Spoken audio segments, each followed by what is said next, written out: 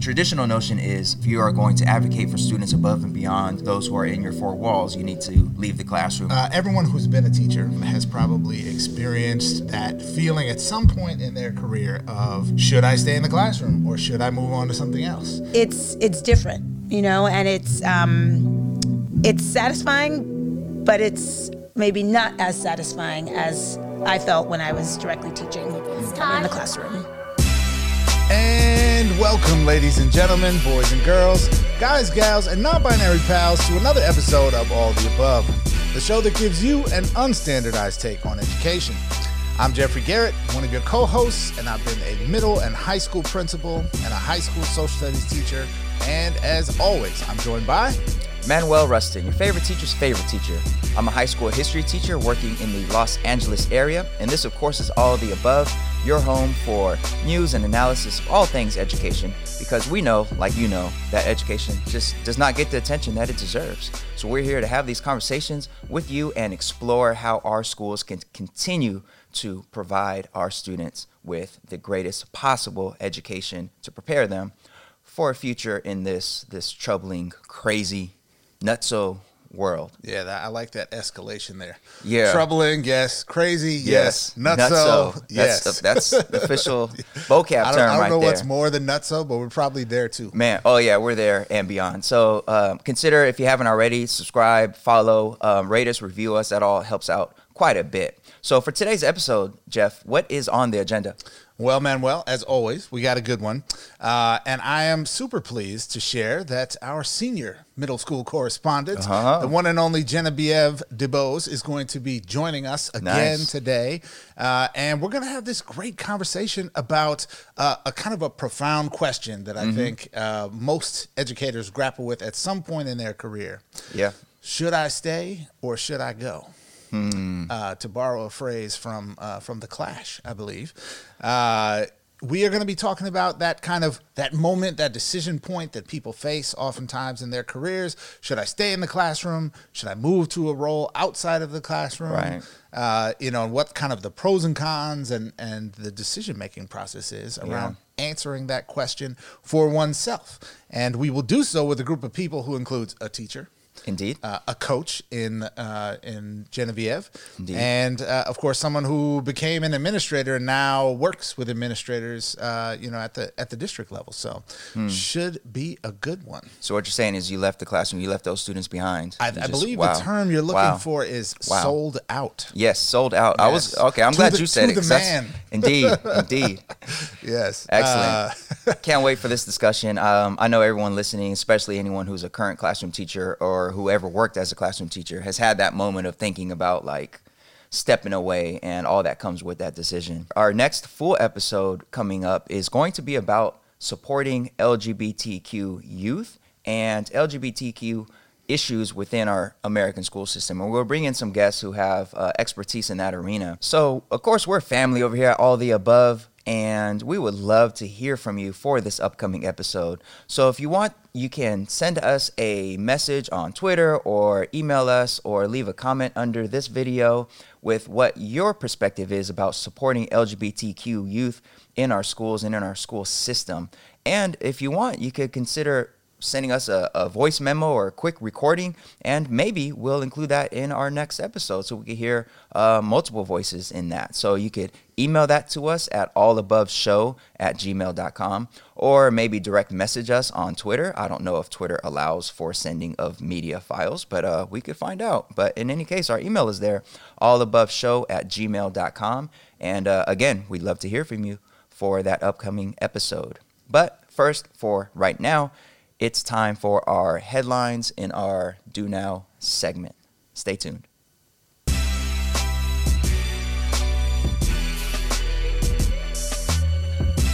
All right, folks, now it's time for the Do Now. Let's take a look at recent headlines in education. Jeff, how are we going to do the Do Now today? Well, Manuel, it's that middle of the school year time and end of semester time. So we have a report card. We're going to get some grades today. All right. See how we did. All right, let's see.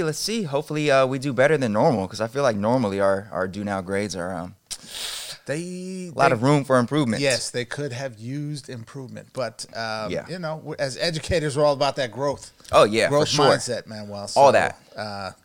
Change is possible. All right, let's see what our first grade is for today's Do Now. All right. We have a A-. Not bad at all. Yeah. Good start. Good start. We'll take it. Yeah, we'll take it. And this is in reference to changes to California's Ed Code with regards to suspending students. And a few episodes ago, we did a in-depth discussion about suspensions and the question that teachers grapple with to suspend or not suspend. And this has to do with changes in California's Ed Code with regards to suspending students in middle school for willful defiance.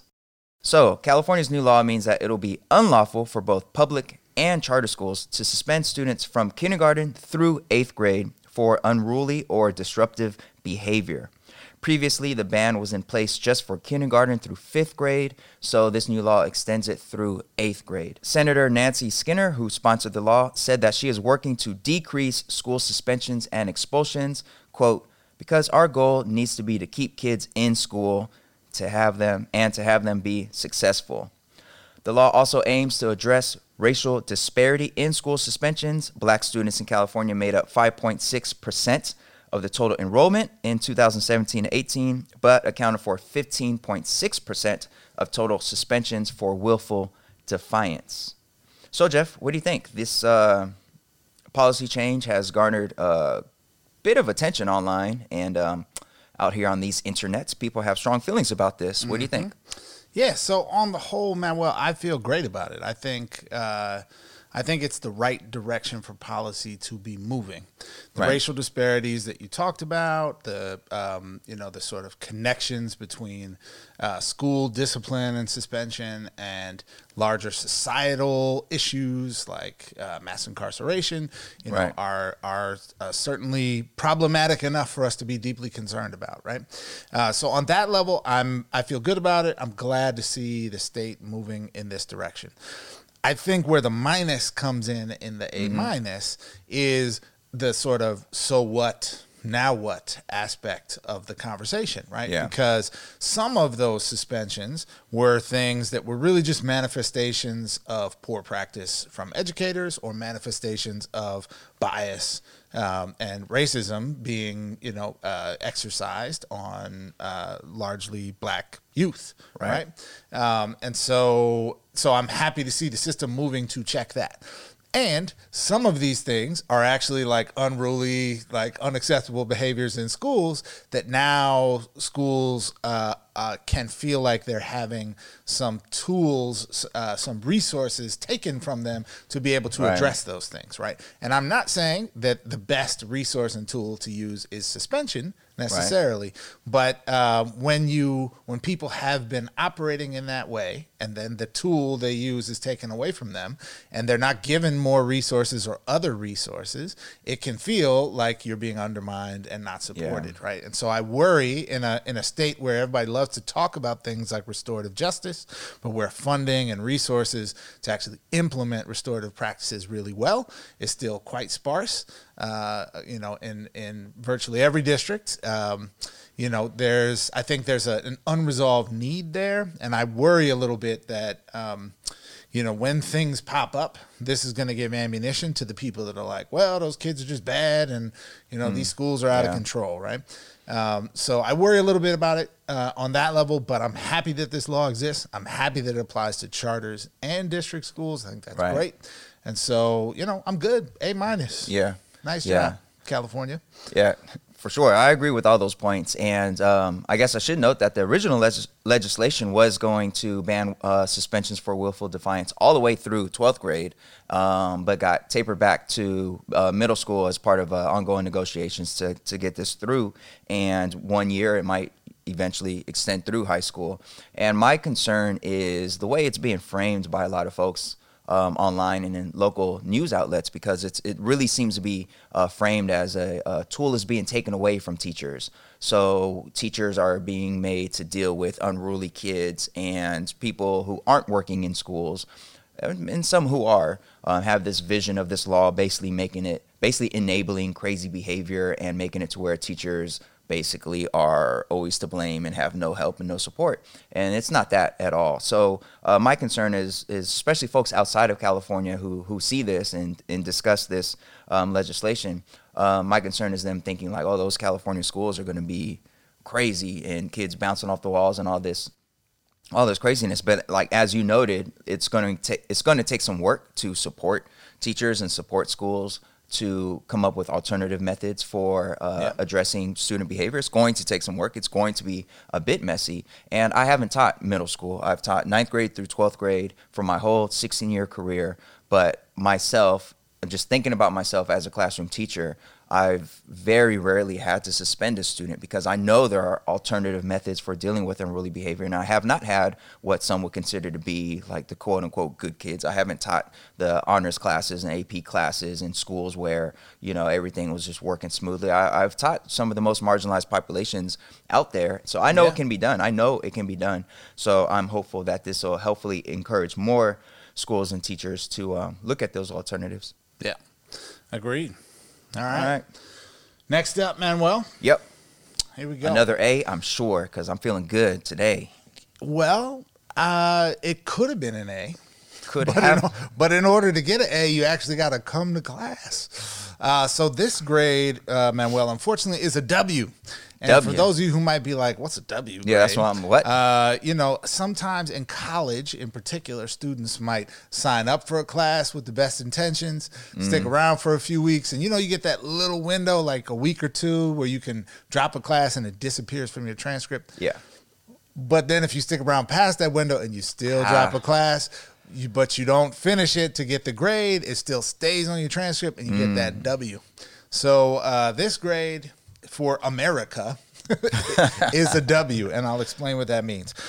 So a recent piece in NPR by Alyssa Nadworny notes that in the fall of 2019, overall post-secondary enrollment of American students in colleges, in all of our colleges, private, public, 4-year, 2-year, for-profit, nonprofit, etc.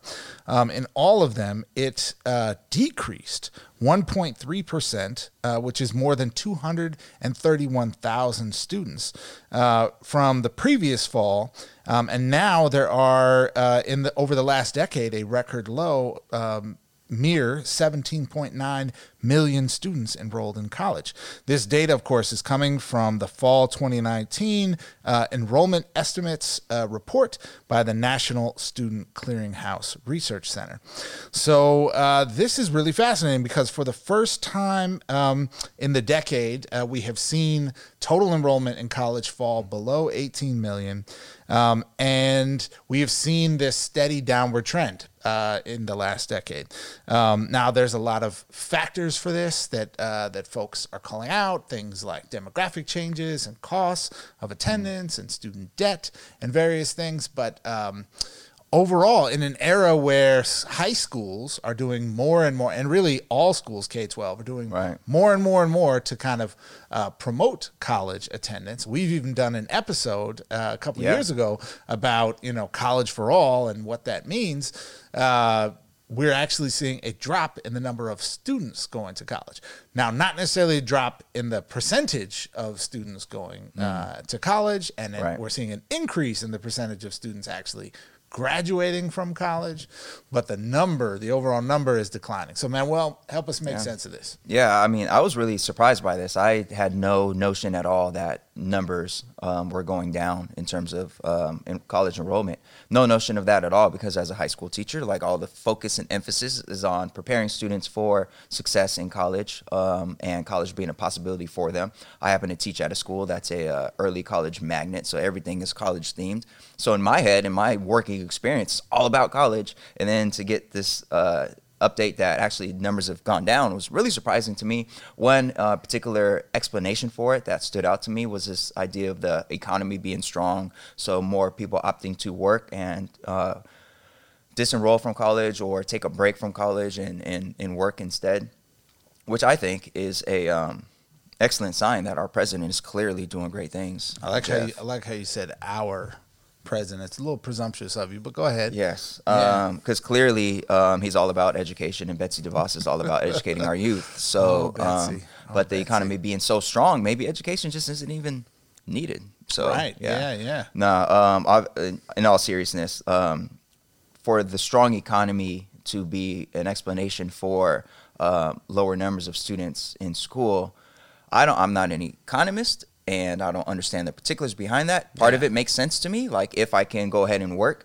but also to me, the other part of it is the fact that folks are having to work 2 and 3 jobs to support themselves. So yeah, employment is high, but the amount that people are actually getting paid, wages have not increased to the level that they need to increase. So maybe it's not so much, oh, the economy's doing great, I don't need to be in school this semester, I'm going to go ahead and work. Maybe it's more student debt is out of control, I need to work 2 or 3 jobs to help my family pay this rent, I don't have time for school. Yeah.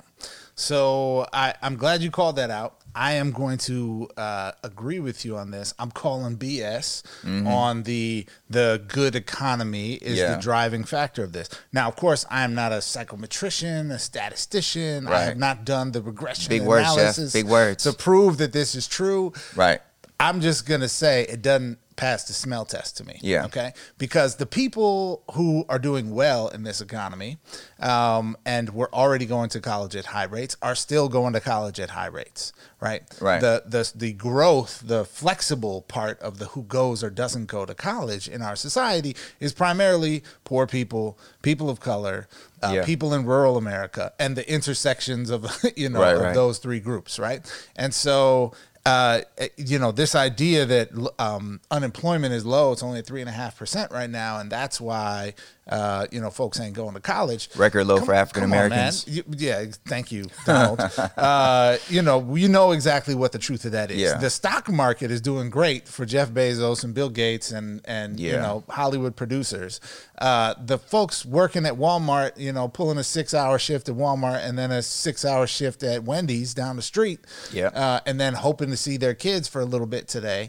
The economy is not doing well. Right. And I think there is a much higher likelihood that what's driving some of these numbers is actually just the cost of college and the massive debt load, right? Yeah. And that what we're seeing is the intersection of a generation coming of age where there are fewer 18-year-olds and fewer high school graduates than previous years with a cost equation that does not make sense for people, right? And when you match that with how many folks with bachelor's degrees are working at Starbucks in this lovely economy that we have right now? How many folks with bachelor's degrees are waiting tables right now, right? And that's not to demean being a barista or being a server at a restaurant, but that's just to say that people are making some rational decisions about is this worth it? Right.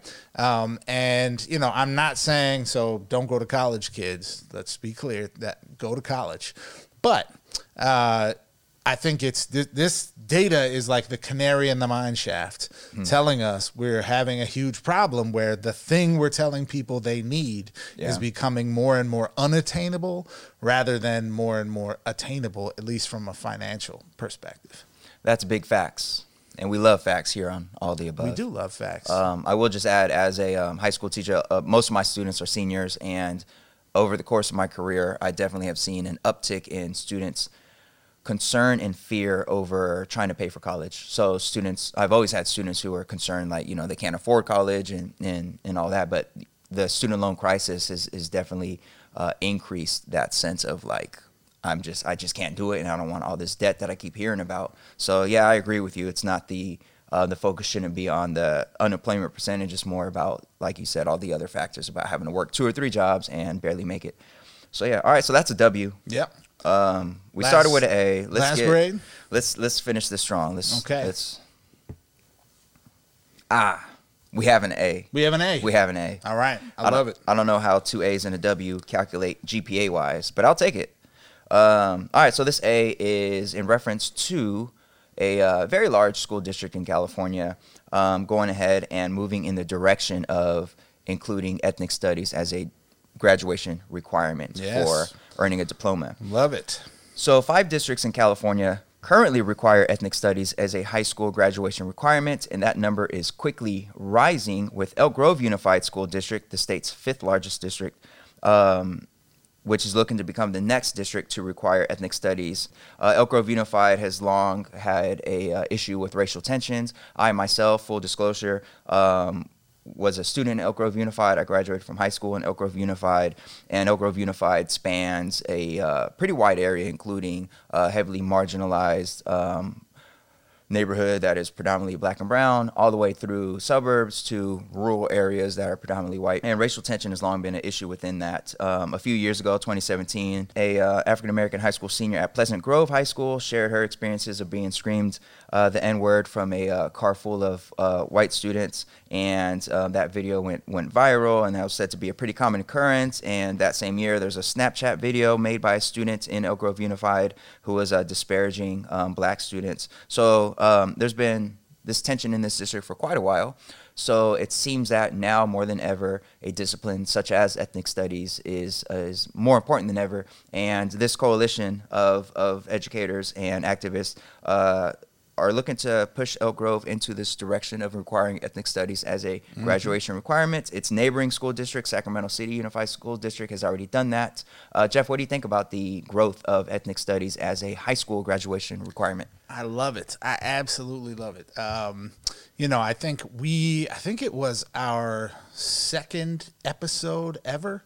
I might be wrong about this. It was 2 or 3. Yeah. So one of our very first episodes, we talked a lot about issues of ethnic studies, and I think it's high time we actually bring that topic back for some deeper discussion once again, because in that window of time, the notion of ethnic studies as sort of claiming its like rightful place as a core part of a curriculum, right. That conversation has advanced tremendously in these last few years, right? To the point that we have the state considering, adopting this as a graduation requirement across the board, right? So, fascinating topic. I'm a huge proponent of this. I'll be frank about my bias in this equation, of course, as a social studies teacher. I just have an affinity for a field like ethnic studies, but also some of the very best of the best teachers that I have met are folks who teach ethnic studies, right? And the kind of intersectional discussions that take place in that kind of curriculum. They talk about race, gender, class, religion, power, privilege, are so engaging for students, right? And this is particularly in the high school context, I think, right? But like, get kids at this developmental point in time where they're trying to make sense of the world. They're trying to both value and bring into life, the culture that they've been reared in. They're trying to make sense of how, this world that you're told is all fair and happy and good isn't exactly fair and happy and good. It's not. Wow. They're pushing back against their parents and trying to develop their own identity. And it's a kind of class that is not only academically really rigorous, but is also deeply personally engaging to students, because it speaks to them and it speaks to their experience and why the world around them looks the way it does, right? And so in a context where we also have this national crisis of raising a whole bunch of nutty Charlottesville white supremacists in our public schools, it is also, I think, incumbent upon us as educators to provide education that doesn't perpetuate the raising of folks who act and think like that.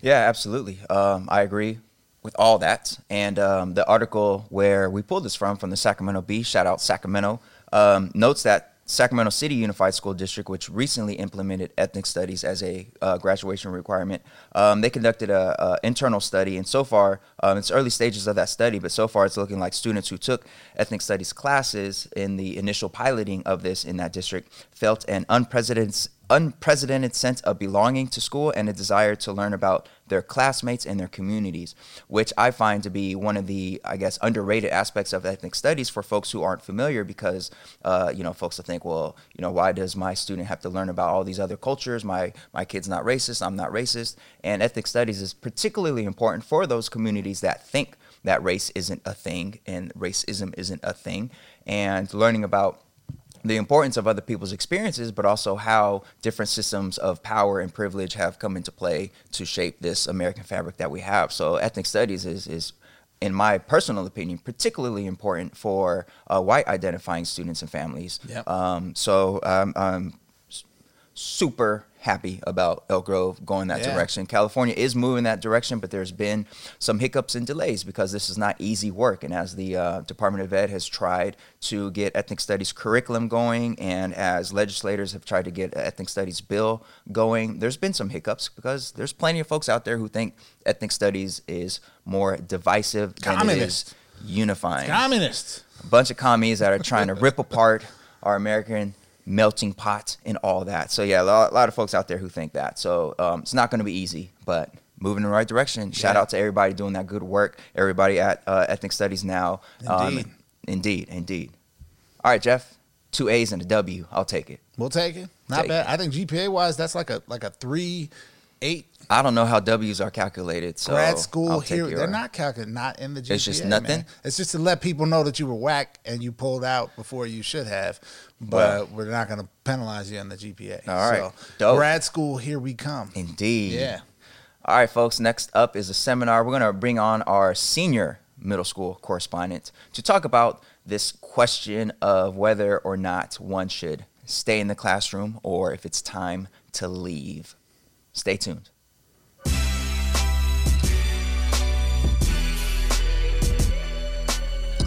All right, folks, welcome to today's seminar. And as we told you, we have a good one for you today. Yep. We have back with us, after a short hiatus, our one and only senior middle school correspondent. Because who wants to be just a regular middle school correspondent? That's right. Nobody. The one and only Genevieve DuBose Akinagbe is back. And we're gonna get into it today. We got a good discussion for folks. Borrowing some words from The Clash. Should I stay or should I go? No. Yeah. And if we could sing, we would sing. She could sing, so maybe she will. Maybe later. But I think everyone who's been a teacher has probably experienced that feeling at some point in their career of, should I stay in the classroom or should I move on to something else? And sometimes that's about fit with the profession. But I think what we're going to talk a bit more about today is really the kind of pull and push and pros and cons of answering that question when you're thinking about moving into another role. Right. So taking on, for example, responsibilities of coaching or leadership responsibilities or moving into administration. And, oftentimes people in their profession, you develop new interests and you want to move on. And ours is a profession where it's hard to straddle. Right? You're either a teacher or you're not a teacher. There's not very much space to kind of be both and. And so, to answer this question, we are also in this really fascinating time in our society where we are experiencing pretty much nationwide teacher shortages, right? Yeah. The job is as tough and complex and challenging as it's ever been. And, that is leading to its own questions around sustainability and longevity for folks. If you want to expand your earning potential, usually positions out of the classroom pay more than positions in the classroom, or at least start at a higher level than classroom teaching does. And yet teaching is the core work of education, right? It's where you're closest to the kids. It's where you can have the most direct impact on the young people we're trying to serve. So it's a big, meaty question. And to start us off, I'm going to ask Genevieve first to tell us, a little bit about just your personal story of why you're in the role you're in as a middle school literacy coach. Yeah, well, I am currently a middle school literacy coach, as you said, here in Los Angeles. And when I moved back to Los Angeles from New York, that was not my intention, right? My intention in New York, I was in a teacher leadership role, so I was teaching and coaching together during the day, which was my dream job. And when I came to Los Angeles, I wanted to teach. But unfortunately, LA Unified doesn't have any of the same teacher leadership roles that existed in the New York City Department of Ed. And so I was like, oh, I've got this opportunity. I've been learning these new skills. I want to continue to develop them. But that wasn't available for me through the district. And also when I looked at what I would get paid as a LA Unified teacher coming from New York, I was going to take a really huge pay cut.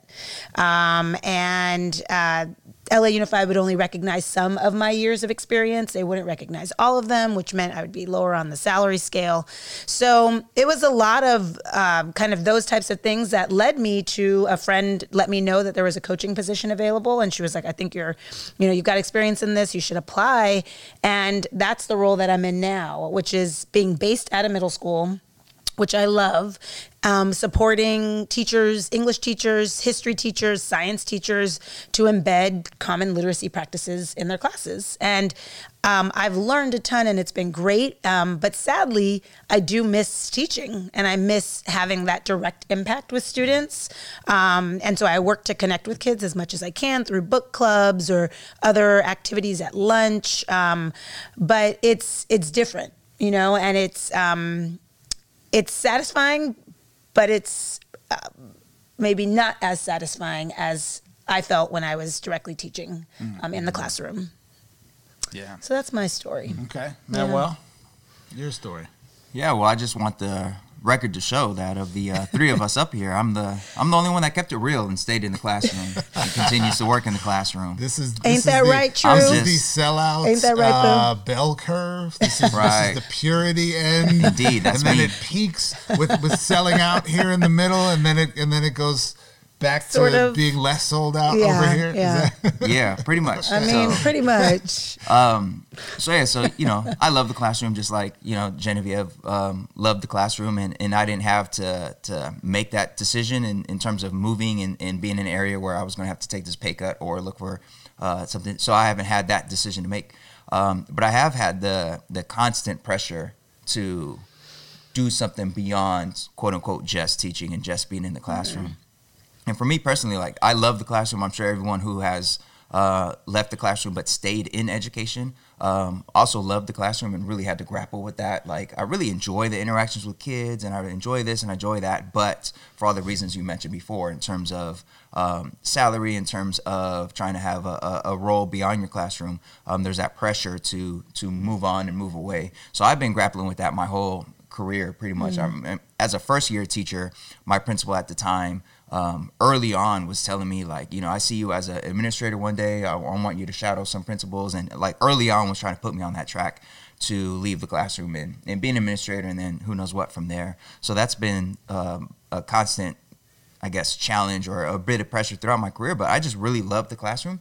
And even though I really want to have a bigger voice in education and advocacy and policy change and all that, I've been trying to find ways to do that without having to leave the classroom, because I think the traditional notion is if you're going to have a voice in policy, if you are going to advocate for students above and beyond those who are in your four walls, you need to leave the classroom, and there's these roles in this type of work and that type of work. But I've been trying to find ways to do some of that, but also stay in the classroom. So right now I feel like I'm a 1 foot in, 1 foot out type of mentality in terms of my work in education. So my main foot is in the classroom because that's where I draw my strength and energy and inspiration from. The students are the ones who keep me energized about education. But then my other foot is in different arenas of trying to influence policy. So I've been fortunate to find a way to be or have my voice heard at the Department of Education in California by being a commissioner on the Instructional Quality Commission, and we do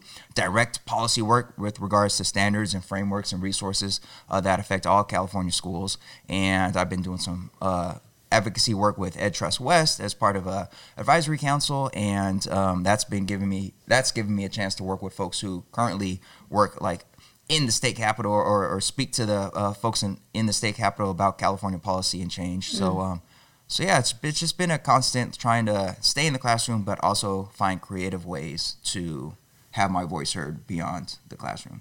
Yeah. Yeah, I think for me, maybe what's distinct relative to the two of you is, I entered the profession really thinking I wanted to be a principal. Like that was my first inspiration to become an educator. And so partially for that reason, but also I think, just in general, I tend to think of framing of the like, should I stay or should I go, as not actually being about an issue of like selling out, right? Like I think it's we need good principals and we need good coaches and we need good district administrators. And the fact that we don't have enough of some of those positions is part of the reason why the job of being a teacher or the job of being a principal can be so difficult sometimes. And so, so to me, it was never actually that question that I kind of grappled with, but more one that was about like, is it the right time, right? Is now the right time for me to move or not? And I think it is vitally important for people who step into leadership roles to really know the craft, right? To really know what good instruction is and looks like, to really understand, what it means and what the work is of helping to create positive culture in a classroom and those sorts of things.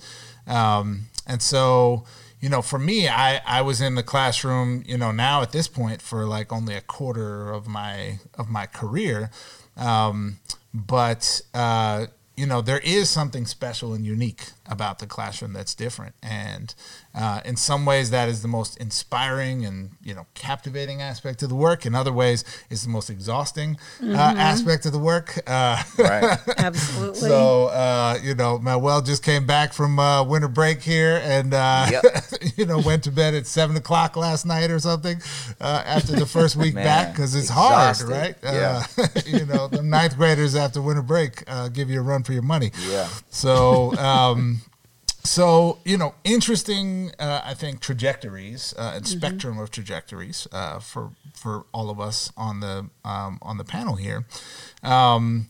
I would love to get your thoughts. I think there are some structural aspects to our profession, to being a teacher and to being an educator, that make it hard to do specifically, Manuel, what you described. Right. And I know, Genevieve, I'm sure you can talk a lot about this as well. But if you are a teacher and you want to spread your wings and get involved in leadership opportunities and join, commissions or serve in different roles, in a lot of districts, there's not actually a teaching role that facilitates that, right? So you're either giving up your personal time or you need to get a substitute, and that has its own challenges, right? Budgetary and logistically. So if you want a promotion, you got to leave teaching, right? Because there aren't really promotions within teaching. If you, if you want to make more money, sometimes the fastest way to do that is leave the classroom. So I would love to hear your thoughts about like both your experience grappling with that and, like maybe how we can do this a little bit better. Genevieve, why don't we start with you? Yeah, I've got so many thoughts on that. I think one of my biggest struggles with teaching is I adore teaching. It's my happiest place. And I often tell people I love teaching and I hate teaching because I love it for all the reasons, right? Our students, the impact you have, the joy it actually brings me, the engagement, the way that you can have this powerful direct impact on changing someone's life, right? And then I hate it because of all of the work that you need to do outside of the classroom, right? Like teaching does not have anyone who thinks that teaching is from 8 to 3 clearly doesn't know teachers. And there's no other job I've had, and all of my career has been in education, but I've been fortunate to do some policy work and also, work like as a coach, but no other role I've had, I had to take home as much as I took home as a teacher. And so for me, those are some of the things that really push people, I think, out of the classroom because people can't have that work-life balance. Or if you do have to just say, you know what, I'm not going to bring home as much, it impacts your teaching, right? And what you do with students. And so I really wish for our profession that there were, a number of changes, but one where there's more opportunity for teachers to, this sounds weird, but spend less time with students during the day so that they can do the work of analyzing student work, working with their colleagues to plan, looking at how they're actually going to deliver instruction and practicing. Teachers don't have that time during the day because, like Manuel, you probably teach 5 classes a day, and then you have 30-minute lunch and maybe 45 minutes. 30 minutes? 30, I wish. Okay, maybe not even 30 minutes. Luxurious. Dang, sorry. Well, a short lunch period, and then maybe one period to do everything else you need to do, which is impossible, right? And so how do we create a structure where teachers actually have more time during the day to do the work of teaching? Because that would, I think, make the profession so much more sustainable, right? Because you wouldn't have to sacrifice your own time and time with your family and time to really develop yourself at the expense of your kids. So that's one thing I think about. I have other thoughts, but I'm curious to hear what Manuel thinks. Yeah, I mean, it's just incredibly challenging because of all the reasons that you just mentioned. And, myself, I'm thinking about as a classroom teacher, and one particular person that I look up to as a sort of mentor in education was really pushing me to leave the classroom for reasons of having a broader influence. And basically the message that they had for me was that you can't just think that you're the only one who can do this work in the classroom with these students. You can't think of it in terms of you're leaving these students and what's going to happen, because there's plenty of other talented teachers, and your voice could be so much more impactful outside the classroom and have a bigger influence on an entire school or entire district or entire state, and how the saying goes. But this person also told me later in a separate conversation about how they had to invent the position that they wanted in their particular area of work, because they wanted to do some of this and some of that and some of this, and such a position didn't exist. So they kind of put together a proposal for their local board and made it happen. And in my head, I'm like, well, why can't I do that? So which is what I've been trying to do. But it's incredibly challenging because, of course, you're thinking about how much time you have in a day to do all these different things. But also, Jeff, like you mentioned, sub days, depending on what you're involved in, your district might not support that, and that's days that come out of your own personal allocation of days for substitute teachers and all of that. But I've had to just juggle, and for me it's just a constant juggling, and it's not something that I think I would recommend to really anybody out there, because it's very difficult. But it's my passion, and I'm willing to do that, and I don't think it's something that I'd be able to do if, for example, I had kids at home that had to pick up after school and take their little league and all these things that so many teachers have to do.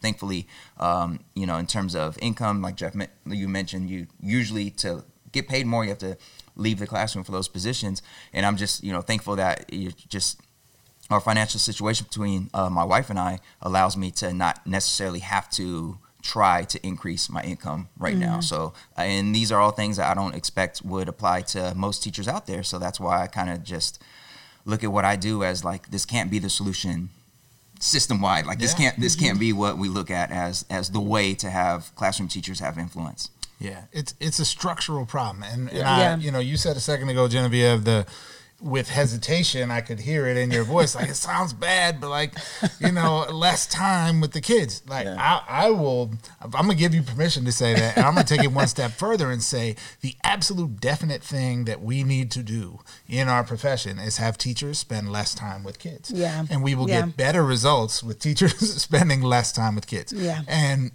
pardon me, for folks who maybe, for whom that might not quite seem intuitive, or who might be caught in the emotions of you hate kids, that's not what's being said. What we're talking about is, as in any job, right? The work it takes to get ready to perform the job is just as important as the performance of the job, right? So, football players I go to all the time, as a former football player, they spend basically 6 days a week practicing and getting ready for 1 3-hour performance, for which most of them are only on the field for half of the time, right? So when you think about that and you compare it to a teacher who is on stage performing for 5, or the average teacher in America is in a classroom or some kind of supervisory duty with students for 5 to 5.5 hours a day, right? Which is 2 to 2.5 hours longer than many of our international peers who, are often touted the Finlands of the world that get, great results on all the international assessments. Their teachers spend less time with kids, right? And teachers' professional responsibility includes, right, during the day, the work of getting good and staying good at your craft, right? Or taking on coaching or other leadership responsibilities. And so we even have models for this from around the world that, as different as they may be, we might really want to think about. And I also think here we have amazing people at this table. Absolutely. And as a profession, we shouldn't want Manuel Rustin to leave the classroom, right? If you do, that's great. Wonderful, right? Wherever you go, we'll have the benefit of having you. We shouldn't want Genevieve to leave the classroom. We should want our top talent to stay. I think the way many other professions, are structured, right? Incentives are in place for top talent to stay, but also to grow, and also to spread their wings a bit. And that I want to give a shout out when we were talking about structure, right? And like the systems that it takes to make this happen. I have a shout out for the New York City Department of Education and the United Federation of Teachers in New York City, because they work together to craft 3 very specific teacher leader roles that I was part of when that support teachers in growing professionally and not leaving the classroom. And so they have these 3 roles that are a model teacher, where you can open up your classroom as a way for people to see practice in action. And it has a little bit of a less, time commitment. So you get an additional $7,500 added onto your salary if you're a model teacher. And then the role that I was in was a peer collaborative teacher, which was my dream job, essentially. I taught half the day my 7th grade English students, and the other half of the day I got to coach teachers. I got to support the professional learning of teachers at our school site with a team of colleagues, and it was phenomenal. And it was something that, had I not moved, that role would have sustained me in staying in the classroom much longer, because it also then gave me time. They were actively thinking about my professional development. So I was meeting with other peer collaborative teachers from across the district, and it wasn't like I had to have a sub to, the guilt of a sub and the work of preparing for a sub. I didn't have to worry about that, because half of my day was about that professional learning. And so structures like that really make it possible for teachers to, to stay in the profession and then to grow. And I was so saddened when I came to LA and recognized that doesn't exist here. And kind of what you were saying, Manuel, it made me think about, okay, so what are the ways that I could maybe create that for myself if I was still in the classroom, and I think a lot of us go that route, but it shouldn't be that shouldn't be the case, right? We shouldn't have to try to think creatively around a really bureaucratic system. Right. That should be built into the system. Yeah, and that's an excellent model. I didn't realize that they did that in New York. I mean, to me, that sounds wonderful. That sounds phenomenal. It makes me think about how many teachers in California perhaps would have stayed in the classroom had such an opportunity been available. How much talent we might have lost. Not lost, of course, because they're doing excellent work in other areas of education, but how many folks exited the classroom because such a position wasn't available. And if anybody's watching or listening who's currently in the classroom, and I'm sure they've grappled with this themselves, part of it is also just the emotional component, that guilt of being so close to students, having worked with them so closely for so long, and just do I really want to leave this and walk away and then, basically be dealing with adults all day instead of dealing with the students. I think that's those damn adults. I know, man. We bring a lot of energy, man. So so there's so many components to this in terms of the compensation, in terms of structure, in terms of just the emotional component. I came into teaching because I wanted to interact with I wanted to inspire the youth and change the world in that way, and then making that decision of leaving. There's so much going on at the same time. And then you add the added component of simply just burnout of how hard it is to teach. And a lot of folks consider leaving the profession not because necessarily they want to have greater influence, but because it's just too much and they just can't sustain that for too long. So I think, in answering our big question, right, should I stay or should I go? We've spent a lot of the conversation talking about reasons to stay and ways to stay and how maybe our profession doesn't support that enough. But I am curious as kind of our final question here, should I go, right? And what are the benefits of taking, steps outside of the classroom? Just kidding. What are the benefits of doing that work with those damn adults that Manuel talked about? And I'm curious to hear from both of you, what benefits has it brought to you professionally, and maybe even in what ways has it impacted and informed or improved your classroom practice by having those experiences that are either formally, stepping as a coach or more in the entrepreneurial sense of taking on, leadership roles. How have those things benefited you, and how might other teachers benefit from similar things? Yeah. Well, I have kind of two thoughts around this. One is, as a coach, I have the time to do my work at work, which allows me, I've done so much professional reading and really expanded my knowledge around coaching and strong instruction.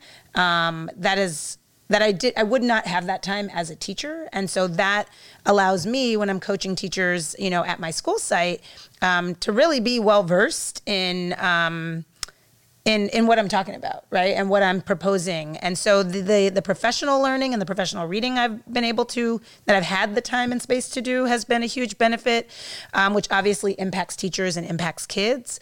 But also I'm part of a network of coaches at my school and through my organization. That also gives me, I know teachers we're in networks, right? Because you're at a school site with other teachers, but you're often just with your kids most of the time, right? There aren't the structures that are set up to learn from each other. But as a coach, I've found in my coaching role in New York and here in LA, those structures have been set up where they're bringing coaches together to talk about our craft, to get better, to watch each other in action, to watch video, that kind of stuff. So I feel like my professional growth has been much faster as a coach than it was as a teacher because I wasn't getting that kind of feedback. There weren't those structures in place as a teacher.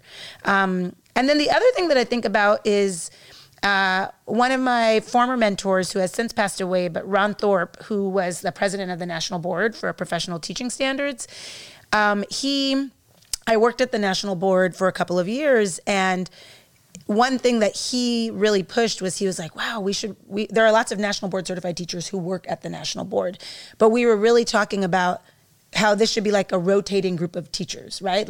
Give a teacher a space to come and work in national policy for 2 years before they go back to the classroom. And any of the times where I've gotten to work at the U.S. Department of Education as a teaching ambassador fellow or at the National Board, those have been these kind of breaks from the classroom that have sustained me and that have taught me about the larger education landscape and how policies are made and wow, how valuable it is. Manuel, I'm so glad that you're on those committees because teachers need to be on those committees, right? And I feel like teachers should make up the bulk of those committees and people who are making those decisions. So that's been another benefit of leaving, is that I've really broadened my perspective and my knowledge, that then when I return to the classroom and return to my school site, those are things that I can share and expose other teachers to. And I've had other teachers who have applied to those same fellowships and things because they learned about it through me and my experience and were interested as well. So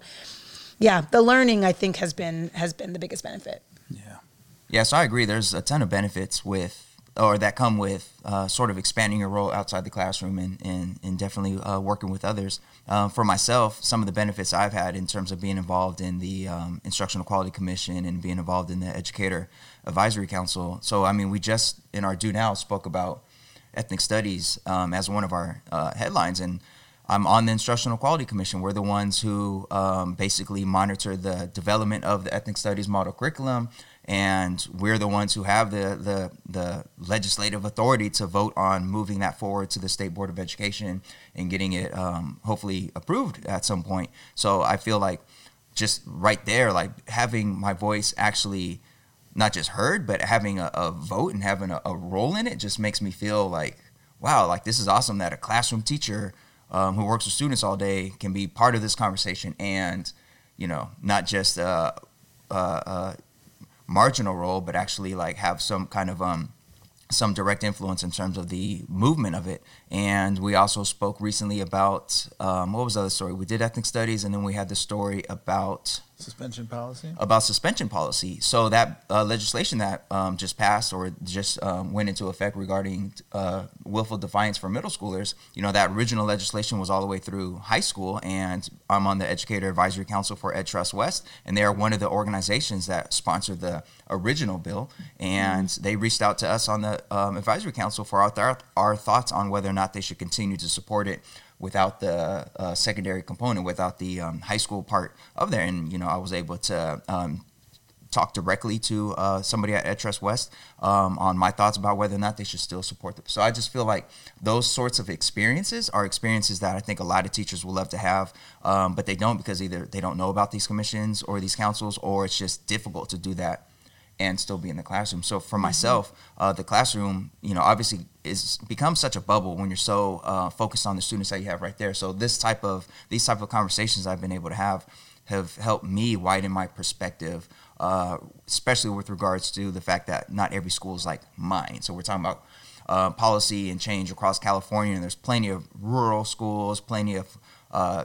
super high achieving privileged schools, and it just helps broaden my perspective about how these changes also impact them. So yeah, big benefits to leaving or to being involved outside the classroom, but I ain't leaving the classroom altogether personally. Right on.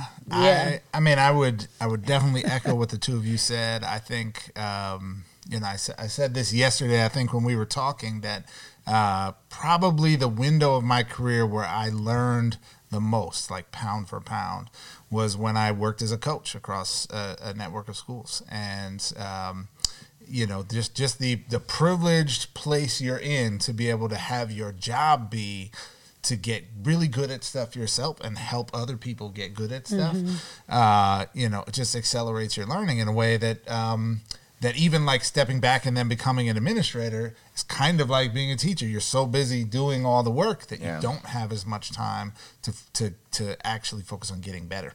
And, you know, I think it's a shame that our profession doesn't have structures like that built in, so that you don't just have to be the exceptional teacher on the state commission, right? Or you don't have to just be the person who's lucky enough to get the fellowship to, you know, work with the U.S. Department of Ed, right? Or that everyone should have opportunities to access these kinds of experiences. And I think it starts with providing more time for teachers to actually do the work, the hard, rigorous work it takes to get good at teaching. So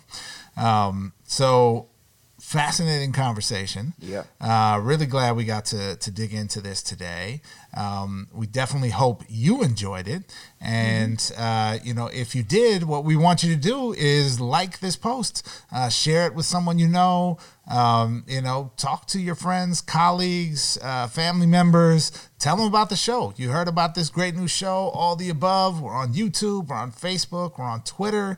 And, of course, all of our content is on our website at aotashow.com. If you're a commuter and you want to listen, we've got the podcast on just about everywhere you can find a podcast. So SoundCloud, Spotify, Apple Podcast. So check us out. We appreciate your support very much. And again, Genevieve, senior middle school correspondent, thank you once again for joining us. Thank you all for having me. And, thank you. Lending your expertise to today's conversation. Happy to be here. Thank you. Yeah, we appreciate it, and look forward to having you back again soon. Thank you. Yeah. All right.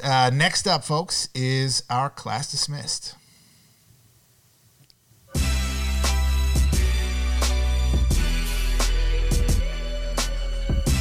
All right, folks, now it's time for Class Dismissed. Jeff, who are we shouting out today? Well, Manuel, today I am proud and privileged to shout out, I believe it's 211 to be exact, of some of the most incredible, amazing, talented, dedicated, transformational, hardworking educators in the entire city of Los Angeles that I personally had the privilege of working with every day. And these are the folks on the instructional leadership teams at the 18 Partnership for Los Angeles schools within the larger LA Unified School District. That was a mouthful. But it's a network of schools in LA that are just doing some incredible work to help transform schools that, historically at least were among some of the lower performing schools in the district, in communities that have been long underserved, and are working really hard to make sure that all of our students get the high quality education that they deserve. And on January 9th, these 211 amazing folks gathered for a full day conference where all the leadership teams get together, look at data from the middle of the year, and really do some strategizing and action planning on how we're going to launch the second half of the year well, and how we're going to help every single one of our babies, reach their goals and get to where they need to get to for the year, and getting them on track and ready to succeed and go to and through college. And so it was just such an inspiring event for me to be a part of and be at, and to see folks who are coming in on their vacation, right? Could have been chilling, right? But are like, it matters. I'm here. Let's do this as a team, and let's do what's right for the students. So much love, much respect to all of the attendees at the Partnerships Winter Institute, and shout out to you. That sounds wonderful. 211? 211. So that means we should have roughly 211 dope educators listening to all of the above right now, or watching. Because I'm sure you shouted out our show, because if they're dope, and this is, all of our listeners are dope, it sounds like they should be among our listeners. Let me put it this way. Many of them are. Because they've come to me and say, hey, I see the show. Nice. But we'll try to get that number up. We'll try to get all 211. And folks, we appreciate you listening or watching. And if you wouldn't mind sharing this with one other person that you know who is interested in issues around our schools, and who isn't, because schooling is such an important part of our American experience. If you wouldn't mind shooting them the link, or recommending this to them, we would greatly appreciate that. Indeed. For sure. All right, so that about does it for today's episode. Again, our next episode, we're going to have some folks here discussing LGBTQ issues around our schools. So we would love to hear from you. So consider emailing us or messaging us, either your comments or short video or voice memo, whatever, to about your thoughts and experiences around LGBTQ issues in our schools. We'd love to hear from you guys, and maybe include some of that in our next episode. So yeah. All right. That about does it. Thanks for listening. We'll check you next time.